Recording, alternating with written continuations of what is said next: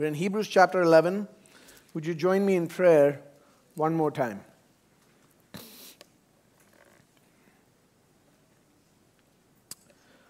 Heavenly Father, our gracious God, would you give us eyes to see, ears to hear, and a heart that understands, to perceive by faith the realities that exist beyond this world. And as your word is proclaimed by your Spirit, we ask that you would grow faith in us, in our hearts, the assured certainty of who you are and what you promise us. Show us Christ. It's in his name we pray. Amen. Do you remember when you first moved to the UAE? When you first arrived in Abu Dhabi, some of you had a job offer, you had a contract, and you knew you were coming here for work. Others maybe not. But every one of you, you had a ticket. You had an airline ticket that told you you're going to come. Some of you maybe had visited before. Many of you had not even visited this place. You had your ticket.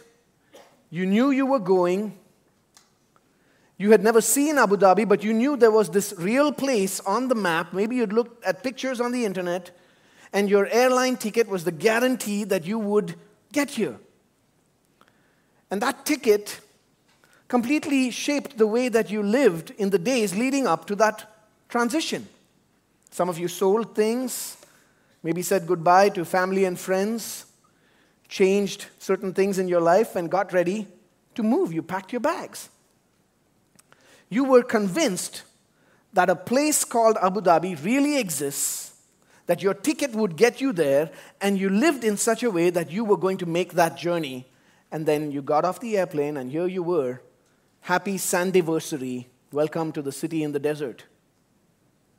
Well, today we return to the letter to the Hebrews, and we enter that great hall of faith, as it is called, the hall of faith's heroes.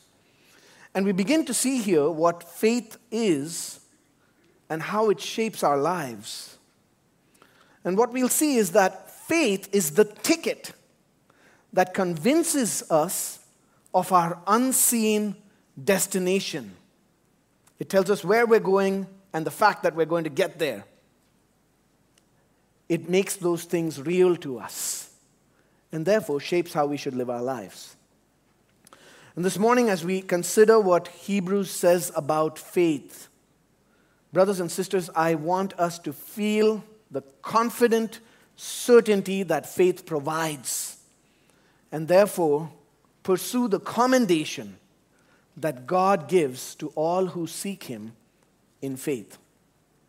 We're going to look at 3 challenges of faith that grow us in certainty and confidence from these opening verses of Hebrews 11. 3 challenges of faith. But first, let's read the text. Verse 1. Now faith is the assurance of things hoped for, the conviction of things not seen. For by it the people of old received their commendation. By faith we understand that the universe was created by the word of God, so that what is seen was not made out of things that are visible. By faith Abel offered to God a more acceptable sacrifice than Cain, through which he was commended as righteous, God commending him by accepting his gifts. And through his faith, though he died, he still speaks. By faith Enoch was taken up so that he should not see death, and he was not found because God had taken him. Now before he was taken, he was commended as having pleased God. And without faith, it is impossible to please him. For whoever would draw near to God must believe that he exists and that he rewards those who seek him. By faith, Noah, being warned by God concerning events as yet unseen, in reverent fear constructed an ark for the saving of his household. By this he condemned the world and became an heir of the righteousness that comes by faith. 3 challenges of faith in Hebrews 11, verses 1 to 7. First, this text calls us to see faith's character. We must see faith's character. Now, we've been out of the letter to the Hebrews for a while, and I want to recap some context for you. Remember, this letter was originally a sermon. It was a sermon preached by a concerned pastor to a congregation, a church of Christians from a Hebrew background who had grown weary and lethargic in their faith. These Jewish Christians were facing all kinds of persecution and suffering, afflictions for their belief in Christ. And because of those afflictions, they had been tempted to go astray, to turn away from Christ and go back to the Jewish religion. And throughout the letter, the author seeks to convince us, that Jesus is better. He shows us that Jesus is the one who fulfills all of the Old Testament. All of the promises of God are fulfilled in Christ. He is our better high priest who makes intercession for us. He is our perfect sacrifice who takes away sins. He has inaugurated a new and better covenant through which we draw near to God, and there is salvation in no one and nowhere else but in Christ.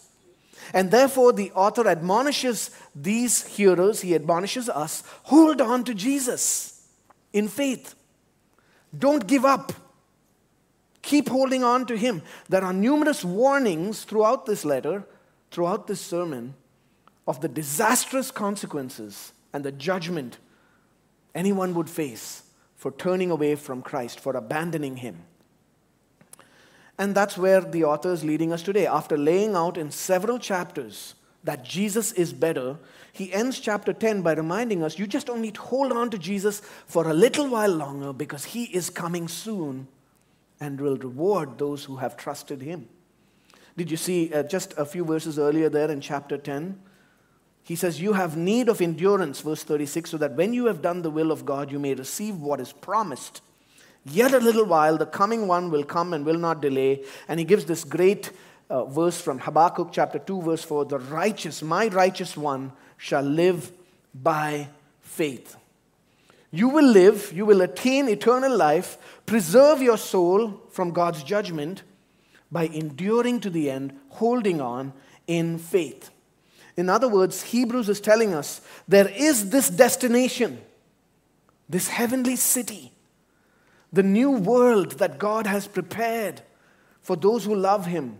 And Christ has gone ahead and entered that new creation, that heavenly city on our behalf, preparing the way for us. And here is the ticket that guarantees that you'll get there. Here is the ticket that guarantees that that's real.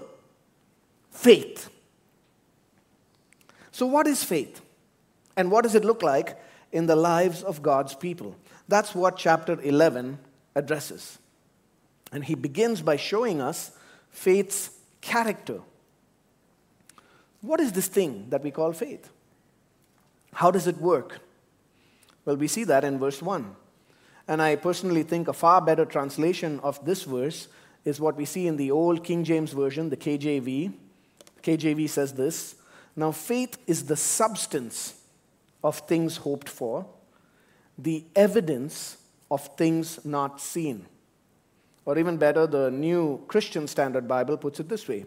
Now, faith is the reality of what is hoped for, the proof of what is not seen. In other words, faith substantiates, gives evidence that there is a reality beyond this world and that by trusting God, we will get there. That's what faith is. It's trust in what God says. It's the guarantee of what's coming. It's the certainty that you're living on the basis of what is real. And that then shapes how you live. That's what the author shows us throughout this chapter.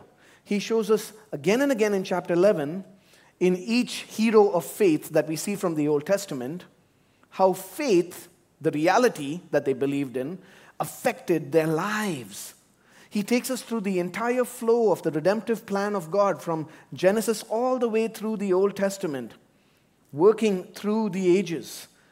And he gives us many examples of endurance in suffering. And he says, what was their secret? Well, the secret was they lived by faith. How did they endure all that suffering? By faith.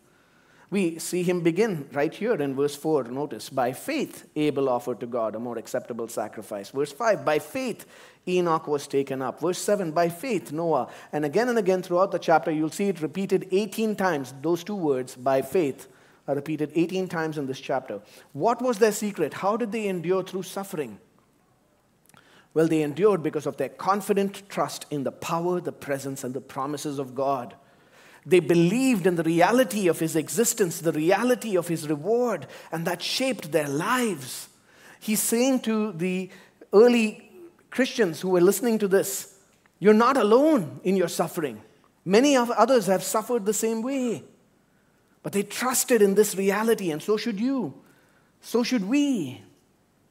Faith makes real in the present the promises that God has given concerning the future. It shows you what you cannot see, the reality that you cannot see, and then says to you, now live in light of that reality. One person explained it this way. You think of two men on a ship, and the ship is drifting on the open sea for days through fog, much like we had this morning, so it's difficult to see. And one of them says, oh, we're going to alight on land. Land is coming. I see our destination. And the other says, I see nothing. And how does this person see land in the distance? Well, he has a telescope through which he's looking. And that telescope enables him to see what the others cannot see. Faith is that telescope. It's the telescope that brings the future promises of God into present focus. Or it's like when you've been on the airplane, and someone says, we're going to land soon. And you say, well, how do you know? I don't see it. Well, that person has a window seat. And through the window, they see the city approaching. Faith is that window. Faith is the ticket, as I've said, that confirms to you the reality of your destination. It gives reality to the objects of hope, which would otherwise seem to be unreal. It's the task of faith to make what is unseen as real in your life as what is seen. And so, as one person said, faith enables you to confidently and peacefully walk into an unseen future supported by the Word of God. Did you see that here in Noah's life in verse 7? Noah, by faith, Noah, being warned by God concerning events as yet unseen, in reverent fear, constructed an ark for the saving of his household. Noah trusted in things that he did not see and confidently shaped his life accordingly. Faith is not a vague optimism. You know, a lot of people, we think about hope, and Christians have hope. Well, the whole world has a kind of hope. Everybody hopes that the world will get better. A lot of people hope for life after death. But that hope, dear friends, just kind of an optimistic outlook, is useless. Without belief in the God of creation and new creation, if we don't trust in the one true God who raised Jesus from the dead and who gives life to the dead, then your hope is nothing but a vague and general optimism, and it's useless unless you trust in this God and His promises. I also want to clarify this because sometimes we get confused. Some people reduce faith to just feelings, right? That faith is some sort of religious feeling that we have, what we feel in our hearts. I feel this is real. But faith is not just based in feelings. No, faith is based on facts, on reality. What's most important is not what we feel. What's most important is what God has said, and the fact that He and His promises are real, and that we can bank our lives upon them and rely upon the reality of all that He says. So I want to ask you this morning, dear friends, what are you relying upon? What is it that drives your life, your choices right now? You know, some of you are going through very intense suffering, just like these people were. to whom this letter was written. Some of you are going through great disappointment, had your hopes and dreams shattered. Some of you are living through the very difficult trial of uncertainty concerning the future or regret concerning the past. Maybe you're in a season of temptation or even wandering and drifting from the Lord. And the Word of God asks you this morning, do you trust in the reality of God's promises? Do you bank your life on the future hope He has promised to all who trust in Him? Are you living your life based on your mere feelings, or are you basing your life on the reality that exists beyond this world? The reality that is certain, though it is unseen. Friends, we see the reality that faith places before our eyes, and that's what enables us to endure suffering in this life. And it's not just any reality. It's not something made up. It's not a vague general reality that we grasp by faith. No, these are very specific realities that we bank our lives upon. Realities concerning who God is, His power, His presence, His promises. And that leads to our second challenge concerning faith today. Not only must we see faith's character, but second, we must stand in faith's conviction. You must stand in the conviction of faith. Each of the examples that we see here in verses 1 to 7 shows us a certain reality that must be believed concerning God.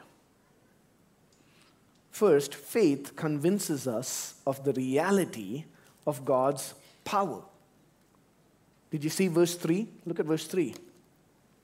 By faith we understand that the universe was created by the word of God, so that what is seen was not made out of things that are visible. Faith understands, comprehends the reality that God is our almighty creator, and that He made this world, He made you and me. This entire universe is under His lordship. How do we know? How do we prove that? Well, it's a conviction that we see and stand in by faith. Faith sees the reality that our world is created by God, and He created it out of nothing by His word.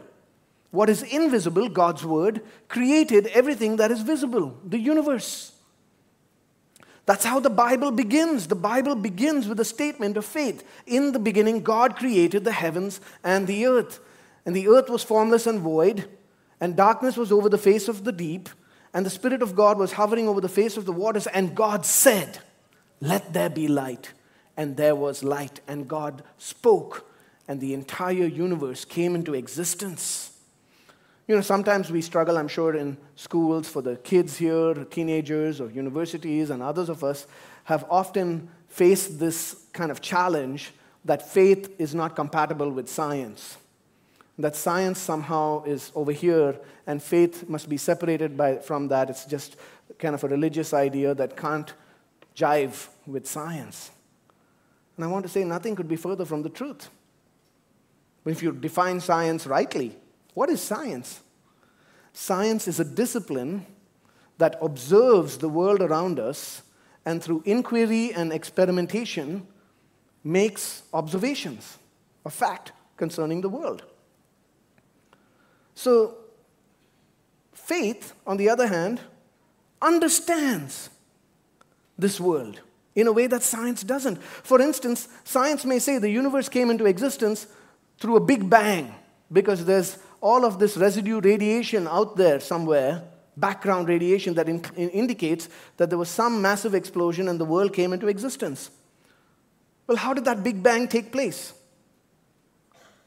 Science cannot observe or state that. It does not explain the origins of the universe.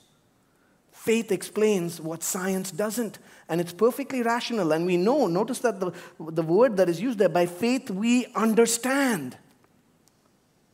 In fact, the only way we can do science is by believing. We believe this is God's world. We believe we are created in God's image with a mind to look at the world and make observations and therefore give glory to God for what we see. Some of the greatest scientists throughout the history of the world have been Christians, or those who believe in creation of the world by God. Listen to what Johannes Kepler says. Kepler was the man who first observed the planets going in elliptical orbits around the sun. He was the one who discovered that. And Kepler, when he observed this, which no other man had seen before, says this: "I give thanks to thee, O Lord, Creator, who has delighted me with thy makings.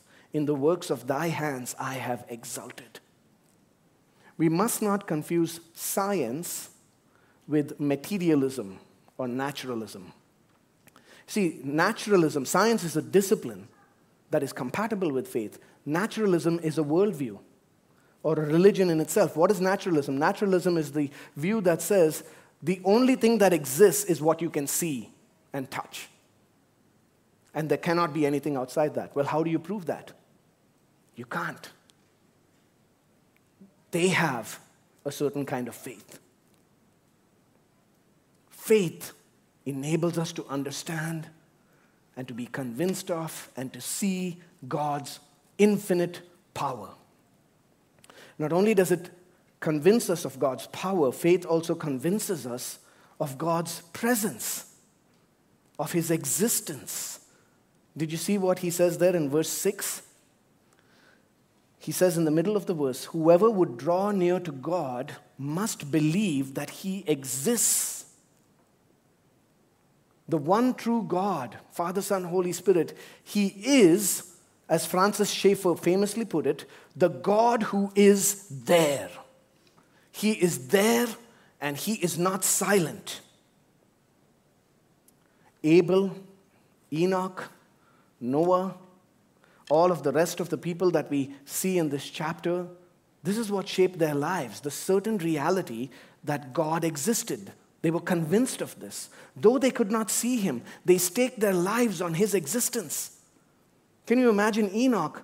It says Enoch walked with God. He's walking in relationship with an unseen God. Abel is offering sacrifice to a God that he cannot see. He's bringing the best of his flocks and herds, putting it to death and burning it on the altar, saying, "I worship this God." He believes He exists.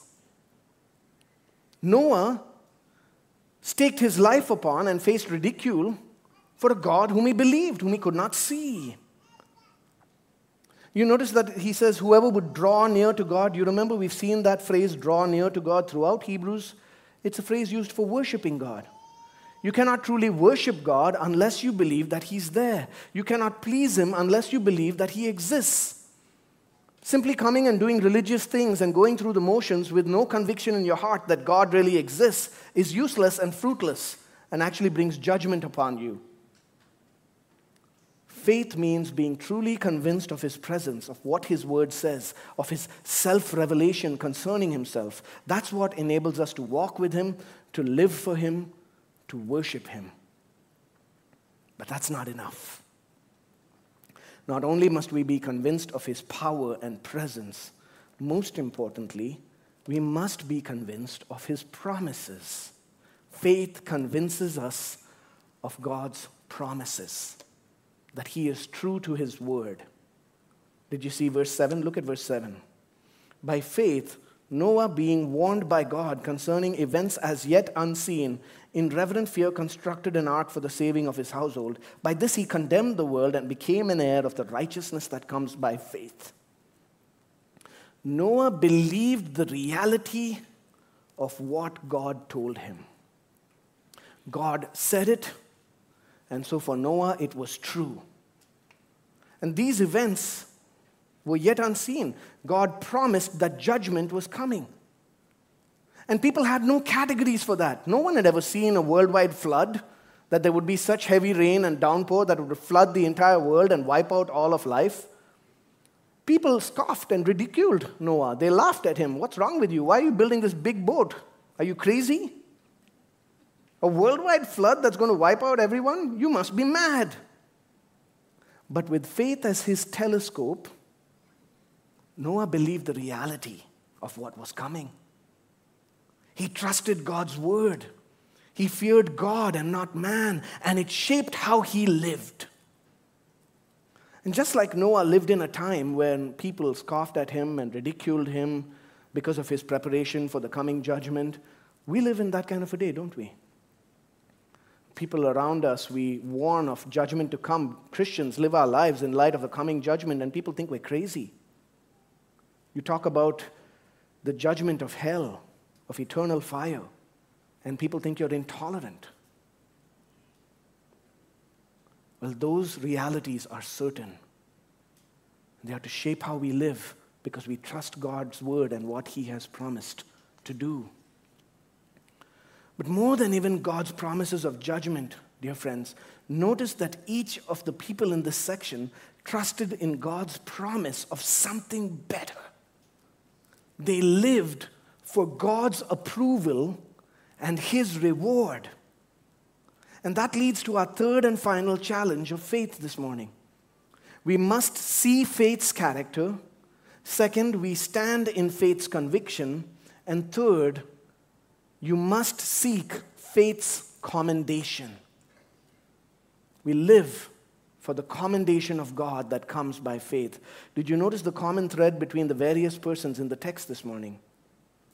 Each of them was commended by God. Look at verse 4. By faith, Abel offered to God a more acceptable sacrifice than Cain, through which he was commended as righteous, God commending him by accepting his gifts.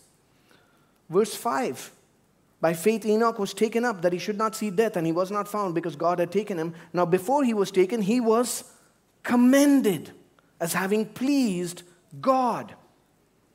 Verse 7, Noah, by what he did, he condemned the world and became an heir of the righteousness that comes by faith. That righteousness is God's commendation, his declaration of righteousness. In fact, the author says this is true of everybody in this chapter. He says that in verse 2. By faith, the people of old received their commendation. Did you notice the emphasis on commendation? God's commendation. And that's what he says in verse 6. Without faith, it is impossible to please God, to receive his commendation. For whoever would draw near to God must believe that he exists and that he rewards those who seek him. We see this so clearly in Abel's life and the contrast between Abel and Cain that's given us there. By faith, Abel offered to God a more acceptable sacrifice than Cain.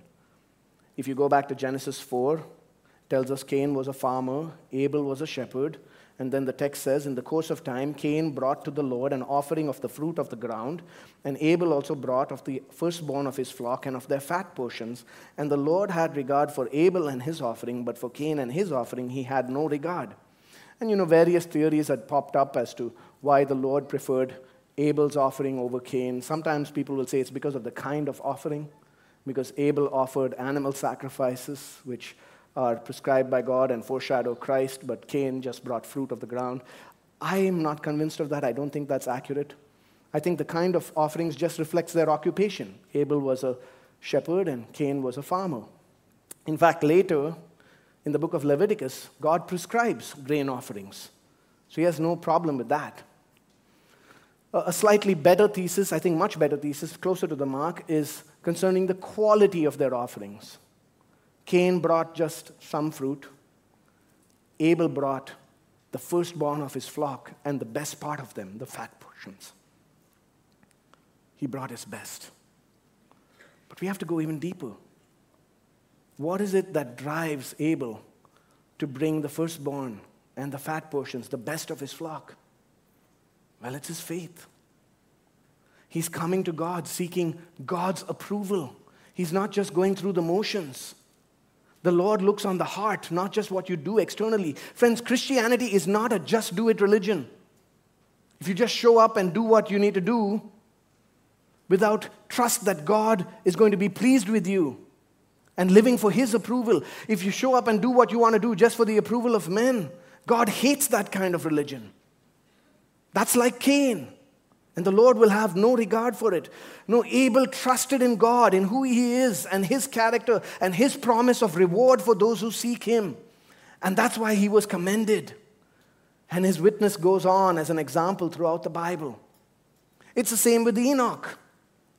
Enoch walked with God. Genesis 5:24. Enoch walked with God, and he was not, for God took him. So if you read that chapter, Genesis 5, you'll see every guy is dying. They live for hundreds of years, and then the end is, and he died, and he died, and he died. Enoch walked with God, and he was not found. They sent out the search party, could not find a body. God took him. He didn't taste death. Why? Because he lived for God's approval, because he pleased God and walked with God by faith. The same with Noah. Noah trusted in the reality of which God spoke. He lived in the obedience that comes from faith. And what does God say? He was declared righteous. He became an heir of the righteousness that comes by faith. So this is the reward that God promises to all who would seek him. These are the rewards. First, God's declaration of righteousness. He commends those who trust him. He approves on us, stating that we have pleased him. And this sets us free, brothers and sisters. Any of you struggle with people-pleasing? All of us do, right? To a great extent. The fear of man, worrying about what other people think. And then you want the approval of these persons or that person. And so you try to figure out how you should talk or what you should do. Or maybe if I do this, maybe if I look a certain way, they'll be happy. And then we try to shape our lives according to this. We want the likes on Facebook.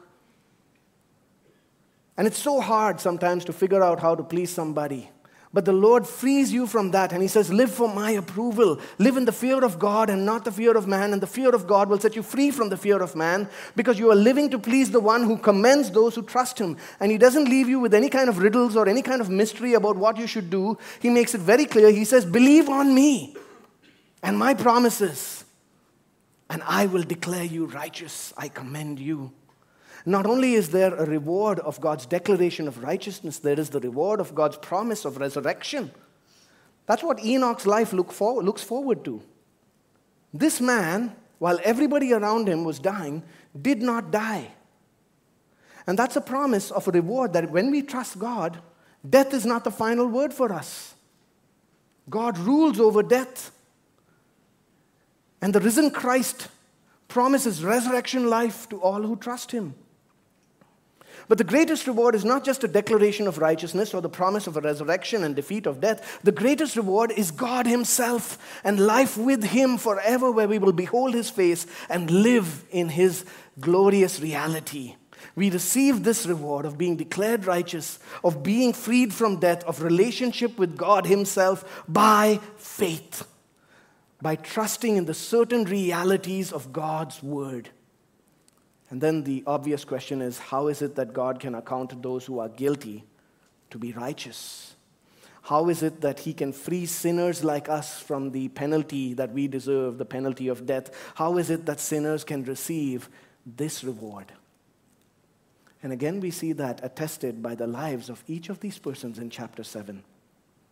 Abel offered sacrifice, showing that one day a sacrifice would come that would take away sin. Not only that, as the righteous innocent man being put to death by the wicked, his life foreshadows the righteous Son of God who would come and be put to death by wicked sinners, who would shed his blood, not bringing condemnation on those sinners, but bringing eternal life and freedom from sin for all who would repent from sin and trust in him. Enoch's life points forward to our Lord Jesus Christ. The one who was taken up and did not taste death points forward to the Son of God who came and died, but defeated death, rose again victorious, and was taken up into heaven as King and Lord. And he promises resurrection and entry into his eternal kingdom for all who trust him. Noah built an ark to save his household from the coming judgment of God. Jesus comes and offers himself in death as the penalty for sin, giving salvation, as himself being the ark who would save us from coming judgment for all who trust him. And if you have not trusted this Christ and received his declaration of righteousness, I want to summon you today to trust in him. Christ is the reality that exists beyond this world. We receive him by faith. Dear friend, what are you banking your life upon? Let's pray. Heavenly Father, we thank you for your promises and the realities that we see by faith. By the power of your Spirit and by your work in us, may we live our lives in light of this reality. In Jesus' name, amen.